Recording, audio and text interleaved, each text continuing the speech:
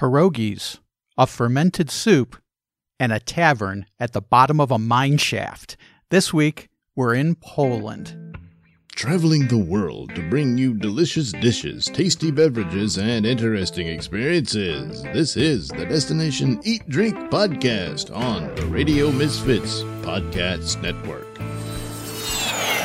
I'm Brent Peterson. This is Destination Eat Drink, the travel podcast for foodies. Welcome. If you're new to the podcast, each week we explore a different corner of the planet and the cuisine and fun things to do in that place. And this week, we're in Poland.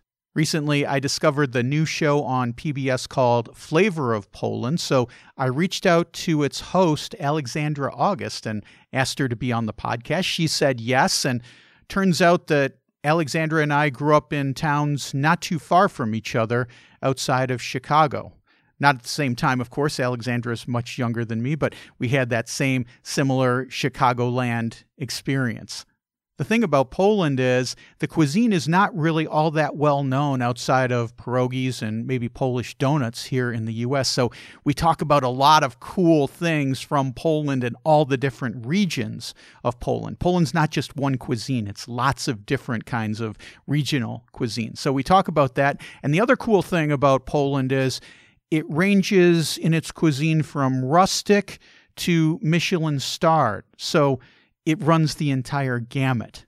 So it's a lot of fun when we talk about Polish cuisine, especially when Alexandra tells me about going to the bottom of a mine shaft for a beer.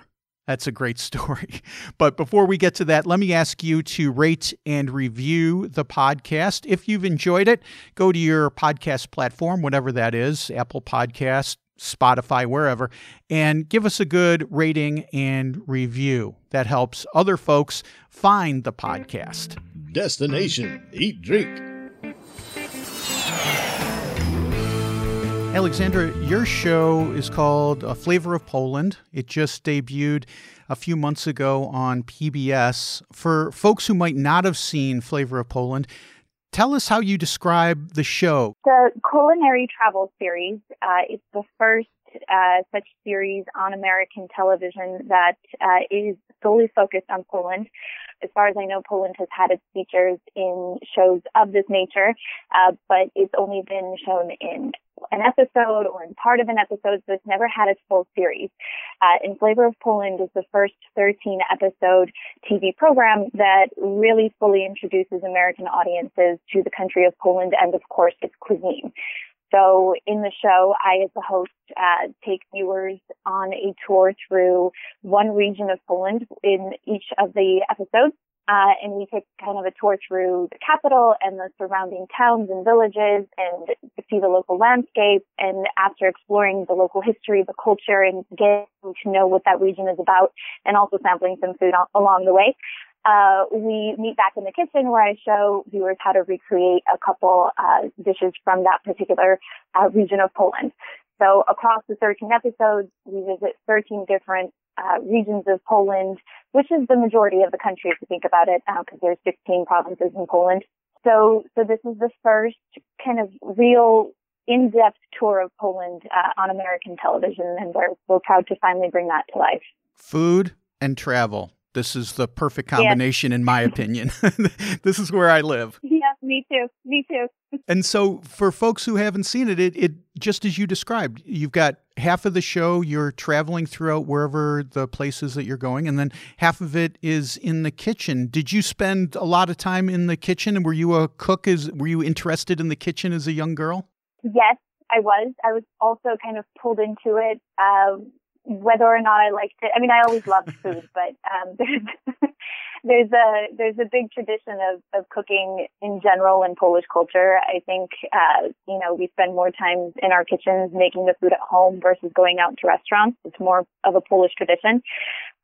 So I was always kind of pulled into the kitchen by my mom or my grandma, and they sort of naturally passed on certain recipes and techniques to me. And my mom is also a social butterfly. So she always loved to host parties and holidays. And of course, being the oldest in my family, I was kind of her right hand in the kitchen always for those occasions. So I always say I grew up being my mom's sous chef, so I may not have a professional background in cooking, but I definitely have a lot of experience with it. I think you're selling yourself short because watching this show, you definitely know your way around the kitchen. I think for folks who don't know a lot about Polish food, I mean, Polish food is wonderful, but it hasn't had, maybe the show will be the impetus for it, but it hasn't had quite its moment yet, like Italian food, like Indian food. So I don't think there's as much knowledge of Polish food out there as some other cuisines. But I do think that if people know one dish from Poland, they know pierogies. So before we go into some of the different regions of Poland, can you talk a little bit about pierogies and their importance in Polish cuisine? Sure. So I'll just kind of backtrack a little bit about what you said in terms of Polish food not having kind of its spotlight yet. That's actually the reason why we embarked on producing Flavor of Poland. Yeah. Because we took a look around at our fellow Americans and we noticed that, you know, Italian food we know here like the back of our hands, Mexican, Japanese, you know, Chinese, we know all of these different cuisines. But Polish food we only know kind of like at a surface level. So that's why we did a deeper dive into what Polish cuisine really is with this show. But like you say, you know, even despite that, pierogi will always be kind of the Polish cuisine icon. So they're definitely a staple of Polish food anywhere you go all around Poland. They're made in new and creative ways in Poland today. So, you know, there's the traditional meat stuffings, the cabbage and mushroom stuffings, but I've also had a chance to sample, I think it was salmon-filled pierogies in the Masurian Lake district in Poland. Yes. So they get kind of fancy. They get fancy. And I know that in Warsaw, for example, there's the first gentleman to receive a Michelin star, Atelier Amaro, for his restaurant, Atelier Amaro. So his name is Wojciech Modest Amaro. He's Poland's top chef today. And he actually, at some point, I don't know if it's kind of incorporated into the menu today, but I know in the past he's made pierogi that are made out of beet petals. So he kind of dries the beet slices and then he pinches them into pierogi and there's some sort of fancy stuffing in there as well. So like I said, they're part of culture, they're part of cuisine, and they're made in new and creative ways as well as traditional. So yeah, they're a big staple of our food. I love hearing the rustic is still alive, but you can still get some fancy, newfangled, nouveau cuisine ways of eating pierogi. That makes me very happy. Let's go back to your childhood kitchen, because if we're talking about pierogies, your mom, your grandma, they must have made pierogies. What were some of their favorites that they would make, and what was your favorite as a kid? Growing up, I think I really liked strawberry and blueberry filled pierogies because as a child, you gravitate towards sweet things. So I really enjoyed those. My mom and my grandma would make them a lot during the summertime, and topped with sweet cream. They're, you know, more of a dessert than a meal, I would say, but they are also very filling. So it's something that kids definitely gravitate towards. So those were my favorite. I also liked the ones that are stuffed with ground meat and mixed in with some sauteed onion. So the stuffing made out of a mixture of that. And let's see, what other ones did I like growing up? Oh, the Christmas version. So I don't know if you're familiar, but what's that? The Polish. So I'll kind of give the backstory to the story. So the Polish Christmas Eve supper called Wigilia has to be entirely vegetarian. It's, you know, kind of based on religious customs. And so the pierogi that my grandmother to this day makes for Wigilia are sauerkraut and mushroom. So it's a mixture of sauerkraut and dried mushrooms. So it's a very kind of earthy flavor.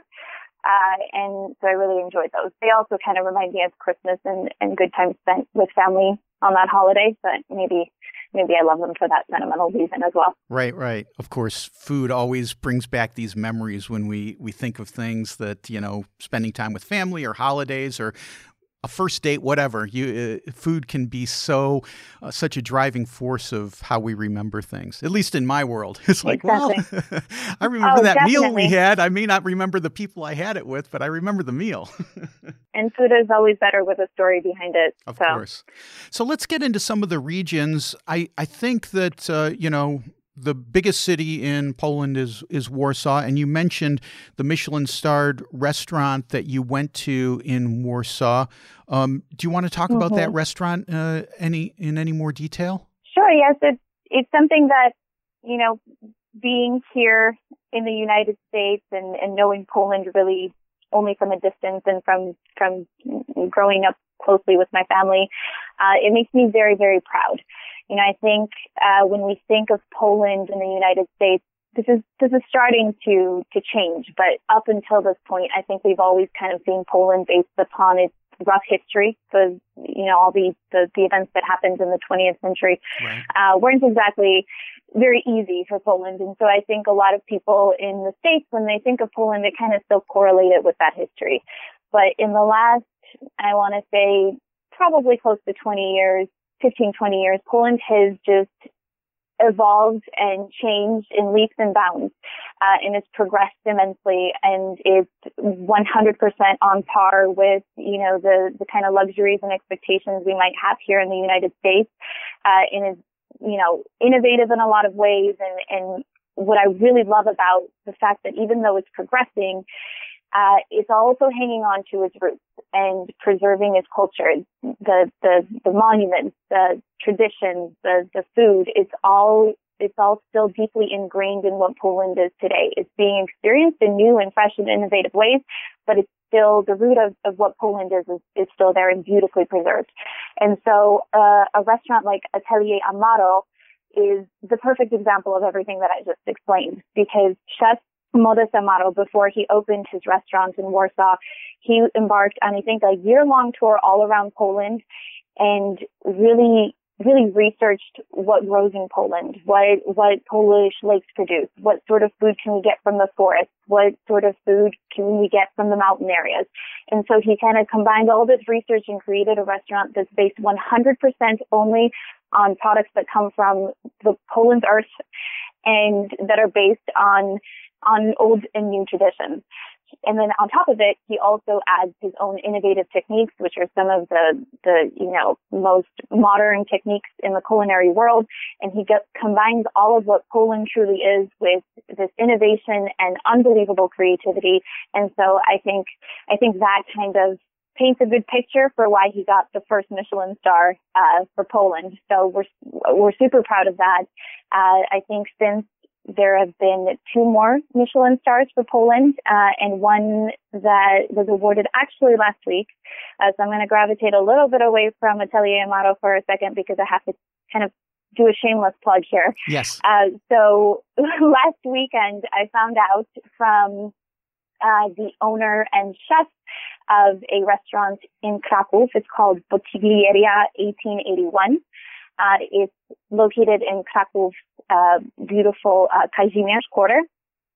And they are the 3rd Michelin star in Poland officially. And I also have to say this is a chef that I worked with closely on the Flavor of Poland program that's won the star. And the owner is a distant family member of mine as well. So cool. Poland now has 3. Yes. So Poland now has 3 Michelin stars, including Atelier Amaro in Warsaw and Bottiglieria in Kraków. And so, I think that also says a lot about how Polish food is evolving and how it's really kind of quickly beginning to gain a strong footprint on the world culinary stage. I'd love to see that this is being elevated and people are beginning to recognize it, Polish food. But back to Warsaw, because I wanted to ask you about the pączki. And first of all, I'm going to, I should have done this earlier in the program, but I'm going to apologize. I'm going to be just absolutely ruining the Polish language, and it's going to ruin your ears are going to feel like they're on fire because of my poor pronunciation. So you're going to have to forgive me and correct me throughout this, but I'm going to try. I'm going to put forth an effort. I'm a good coach. Let's talk about the Polish donut, the pączki, especially the one that you got in Warsaw. Originally, when we were writing script for Warsaw, pączki were not in the plan. And, because we were so focused on showing different dishes, different Polish dishes that are maybe not quite as well recognized in America, that we kind of gravitated away from the staple traditions. And halfway through it, I said to the producers, I'm like, this is not going to work. We can't go to Poland and not show Americans the pączki. We have to show them how, where they originated, what the recipe is, what it all looks like in Poland. So that's how we ended up visiting one of Warsaw's oldest pączki bakeries. It's a place that's been opened. It's had its doors opened, I think, since the beginning of the 20th century. It's seen, since that time, Poland's biggest celebrities, its most esteemed politicians, and it's still open today. It's still in the hands of the same family who opened it years ago. And as far as I know, the recipe has been unchanged and the same for all those years as well. And it's so good that there continue to be lines outside the door of this bakery. It's literally a hole-in-the-wall place. If you blink, you'll miss it. Driving by, sometimes it's hard to find for people because it's just got kind of like a sign above the door, and it's in an old tenement house in Warsaw. My favorite kind of place. Yeah, but it's the best bakery for pączki, I think, because Poland celebrates Fat Thursday rather than Fat Tuesday. So Fat Thursday in Poland, there are lines for blocks of people waiting to get their batch, and they also, I think, bake a certain amount, and then after those are sold, they close, and that's that. So you definitely want to get there early on Fat Thursday. So let's talk a little bit about tavern culture, because you did an episode on a town called Rzeszów. I hope I'm saying that. Okay, you say it. All right. And you went to a place called the Szynk Tavern. Talk about the tavern culture in this town and drinking beer and eating food there. Sure. So at some point there were many such taverns all around Rzeszów. There was kind of a culture of them. They served a local vodka and then a kind of a gamut of various alcoholic beverages, and it would be the place where the community of that city would you sit down and enjoy each other's company. And I believe this was kind of a tradition that was also prior to the war. But today, I think that's the only one, at least in the square, that is kind of reminiscent of those times in that historic tradition. And it kind of preserves the old customs of those times. You can still get a variety of alcoholic beverages there, some nice liqueurs, of course, of sampling of vodkas. I had a beer when I was there. Poland is really big on craft beers now, so almost any town you go to will have kind of a new local label of beer. So that's what I had when I was there. And what the tavern, what their menu kind of promotes today too is the menu that you would see in any tavern during the communist era in Poland. So these kind of simple and hearty dishes. They're almost like Spanish tapas, except a lot more filling, and there's more on the plate. But they were meant to accompany a beer or a vodka, and kind of fill your stomach as you were drinking and spending a good time with your friends. In that same episode, you had some sour rye soup. You actually made the sour rye soup too. I've never had sour rye soup. Tell me about it. It's a very unique soup and is one of my favorite Polish dishes. When people ask me what my favorite Polish dish is, I usually gravitate towards this one. It's very hearty, very filling, and just has a really unique character in terms of flavor. So it's a soup that's made off of first a sour rye starter. So it's rye flour, garlic, allspice. There's some juniper in there and a piece of sourdough bread. And you combine all of that in some warm water and keep it in a glass or a stoneware jar for 3 to 5 days. So as that ferments, you get your sour rye starter. And so that's kind of the base of the soup. And then, once you combine that with the broth, You put some cream in there, some marjoram, cumin, also allspice. You put some fresh horseradish in there as well. And then it's garnished with smoked and white sausage and a boiled egg half. You can top it with some parsley leaves as well, just to add a little bit of freshness. But it's, I think based upon the description of all those ingredients, you can tell it's very hearty, very filling, very, very warming. You can have it any time of day as a snack. I remember it as actually a breakfast staple. It would be a soup that would be, it'd be a soup that we would enjoy on Sunday mornings at my house. And it is regarded, I think, mostly everywhere in Poland as kind of a breakfast soup. But you can have it any time of day. If, during our tour through Poland, when we sat down at a restaurant and we just had to have a quick lunch or a quick bite to eat, that was always the first thing that I would order anywhere in Poland, because it's another kind of iconic aspect of Polish cuisine, and it's a really good dish. Is that kind of the dish that you would judge a restaurant on? Like you go in there, if they can make a sour rice soup, okay, we can comfortably sit here and enjoy a meal. I think I would. I never actually thought about that, but that is a good test. So the sour rice soup, you have to have the sour starter, and it just made me think, with the pandemic that's going on, everyone's talking now. If you're on Instagram, if you're anywhere, you see everyone is making sourdough bread. This might be something else to try with that same kind of fermenting action going on. Cook along with Alexandra and make some sour rice soup while you're at home. Absolutely. Polish cuisine has there's a lot of dishes that are heavy in probiotics. So, the sauerkraut, the sour rice soups, the sour cabbage soups or cabbage dishes, it's all very, very nutritious and healthy for our digestive system. But what I would recommend, if we're trying to boost the immune system, what you want to do is go to flavorofpoland.com, and under the recipes, you're going to want to go to the Lithuanian beet soup. And there you'll find a beetroot leaven recipe, because that beet soup also, its base is a beetroot leaven. And so that beet kvass is so incredibly packed with vitamins and nutrients, and it also has that probiotic quality too.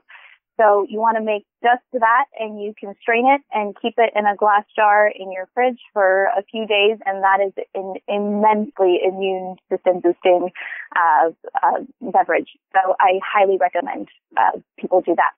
And you call that Lithuanian soup. Lithuania is not too far from Poland. I would imagine that there's probably some cross-pollination of foods and culinary traditions there. Absolutely.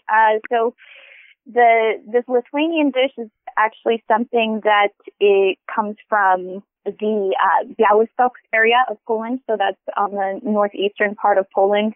And that region of Poland historically has seen just an incredible blending of cultures, and its inhabitants have come from, all different parts of the world historically. So you've seen Russians, Macedonians, Lithuanians, Germans, Jews, and all of these different cultures combined with Polish culture to create what that region of Poland is today. Always makes the world so interesting when you have that nice gumbo going into the pot together. Absolutely. I actually came across a really fantastic quote by Anthony Bourdain yesterday, and I'm not going to kind of get it exactly, but it was something to the effect of, he said that food might be a good start for world peace. It doesn't get us there completely, but it's a good start for world peace. Love it. So I 100% agree with that. Yeah. Yeah. I'm on board. I'm on board. Count me in. Yeah. Another one of my favorite places you went to, Alexandra, was a town called Katowice. Mm-hmm. This seems to me, I've never been. I watched the program. So judging from the program, seemed to be more of an industrial type town. And you went to a place called the Guido Mine. Yes. And this is an old mine. There's lots of places in Europe you can go into these old mines, and it's fun to go because you can ride down or slide down in some cases and explore the mine. But this one was particularly interesting to me because in the Guido Mine, in the bottom of the Guido Mine, this is the most ingenious idea. They put a tavern at the bottom of the mine. Yes. Talk about being there. So that is a very unique aspect of that particular attraction in Katowice. Well, it's actually a little bit outside the boundaries of Katowice. But it's a surprise that every tourist kind of comes across when they visit the Guido mine. They do these fantastic tours for people coming in, and they take you down a real miner's elevator. I think it's, what is it called, a shaft or something of that nature. And so you have the real experience. You dress up in a hard hat and a full miner suit, and a tour guide takes you through the mine on two different levels. One is, I think, I don't know what it translates to in feet, but 170 meters underground. And then the last level is 320 meters underground. So you have the option of doing both of those tours. And then some people opt to actually do kind of a miner's work for a few hours to finish off their tour. But the best part of it is, of course, this tavern. Like a real miner today, you can finish your shifts and your tour through this mine by going and having a refreshing glass of beer, and then, of course, a sampling of the region's staple dishes in this unique tavern that's located on the mine's lowest level. So that's, I think, remember correctly, I think that's over 1,000 feet underground. So it's definitely the deepest pub, I think, in Europe, maybe even the world. I'm not sure, but it's certainly a unique attraction. Visitors can come and enjoy it, but you can also host parties down there. They kind of take in corporate parties as well as private parties. So it's a very unique idea. Before we finish up on this episode, I wanted to ask you, because in that same episode where you were in Katowice, you made, I don't know if you made it, I can't remember, but you definitely had red cabbage soup. And I was just wondering about the importance of cabbage, because that's something that I often think about in Polish cuisine, is the cabbage. Can you discuss the importance of cabbage in the cuisine of Poland? Poland actually was, its cuisine a long time ago was, primarily based on meats and grains. And then Poland got an Italian queen. So one of Poland's kings married an Italian woman, an aristocrat from Italy. Her name was Queen Bona Sforza. And Queen Bona, when she came to Poland, missed the cuisine of her country, and she actually introduced Mediterranean vegetables into Polish cuisine. And that's, I think, where cabbage originated in Poland. And this was, I want to say, the Middle Ages. And so from there, cabbage, kind of quickly became a staple of Polish food, and it's a big ingredient all over Poland. It's a big staple of Silesian cuisine. So the Silesian region is where Katowice is based, and that's where, the Guido mine is. And so I don't exactly know why, but red cabbage became kind of a big part of that cuisine, of that region. So, when you go to Silesia, whether you visit the capital of Katowice or any town surrounding, a lot of restaurants will have what they call modra kapusta. So it's red cabbage. They call it modra kapusta there. And it's kind of a stewed side dish, or you can also make soups out of it. I had both when I was in Katowice, and then I also showed viewers how to make the kind of stewed side dish version. But when I was in town, I had the soup as well. So that's also kind of like a very sour and sweet and warming soup, kind of similar to the sour rice soup, to the żurek. But obviously it's got a little bit more of a sweeter and even more sour taste to it. Alexandra, August, I feel like we could go on forever talking about the taste of Poland. We've just scratched the surface. I think we should have you back and do another episode and talks about some of the places we didn't get a chance to talk about on this episode. I would love that. Yeah, let's do that. But for now, I'll put all the links for your show and for a lot of the places that you talked about in the show notes so that people can easily find you. And thanks for being on Destination Eat Drink. It's just been a pleasure talking to you. Likewise. Thank you so much for having me. This has been so fun. I don't know when we're going to get to travel next. I don't know when the pandemic's going to lift. I don't know how I'm going to get there, but at some point I'm going to Poland. I'm going down that mine shaft and I'm going to have a beer in that bar.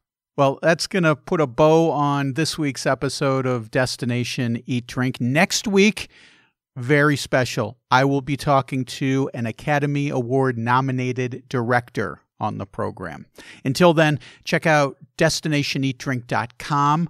There, I've got over 40 foodie travel guides to different cities around the world. Plus, I have a blog that I update all the time. This week's article I put up is a little bit different. It doesn't really have anything to do with food, barely has anything to do with travel, but it's a funny story that I enjoy telling about meeting Lyle Lovett, the musician. And I think you'll enjoy it. That's why I put it on the blog. Go to destinationeatdrink.com/blog.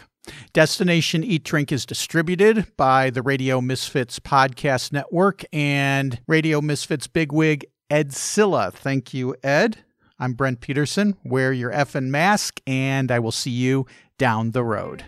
Join us next week for another culinary adventure on Destination Eat Drink, a presentation of the Radio Misfits Podcast Network.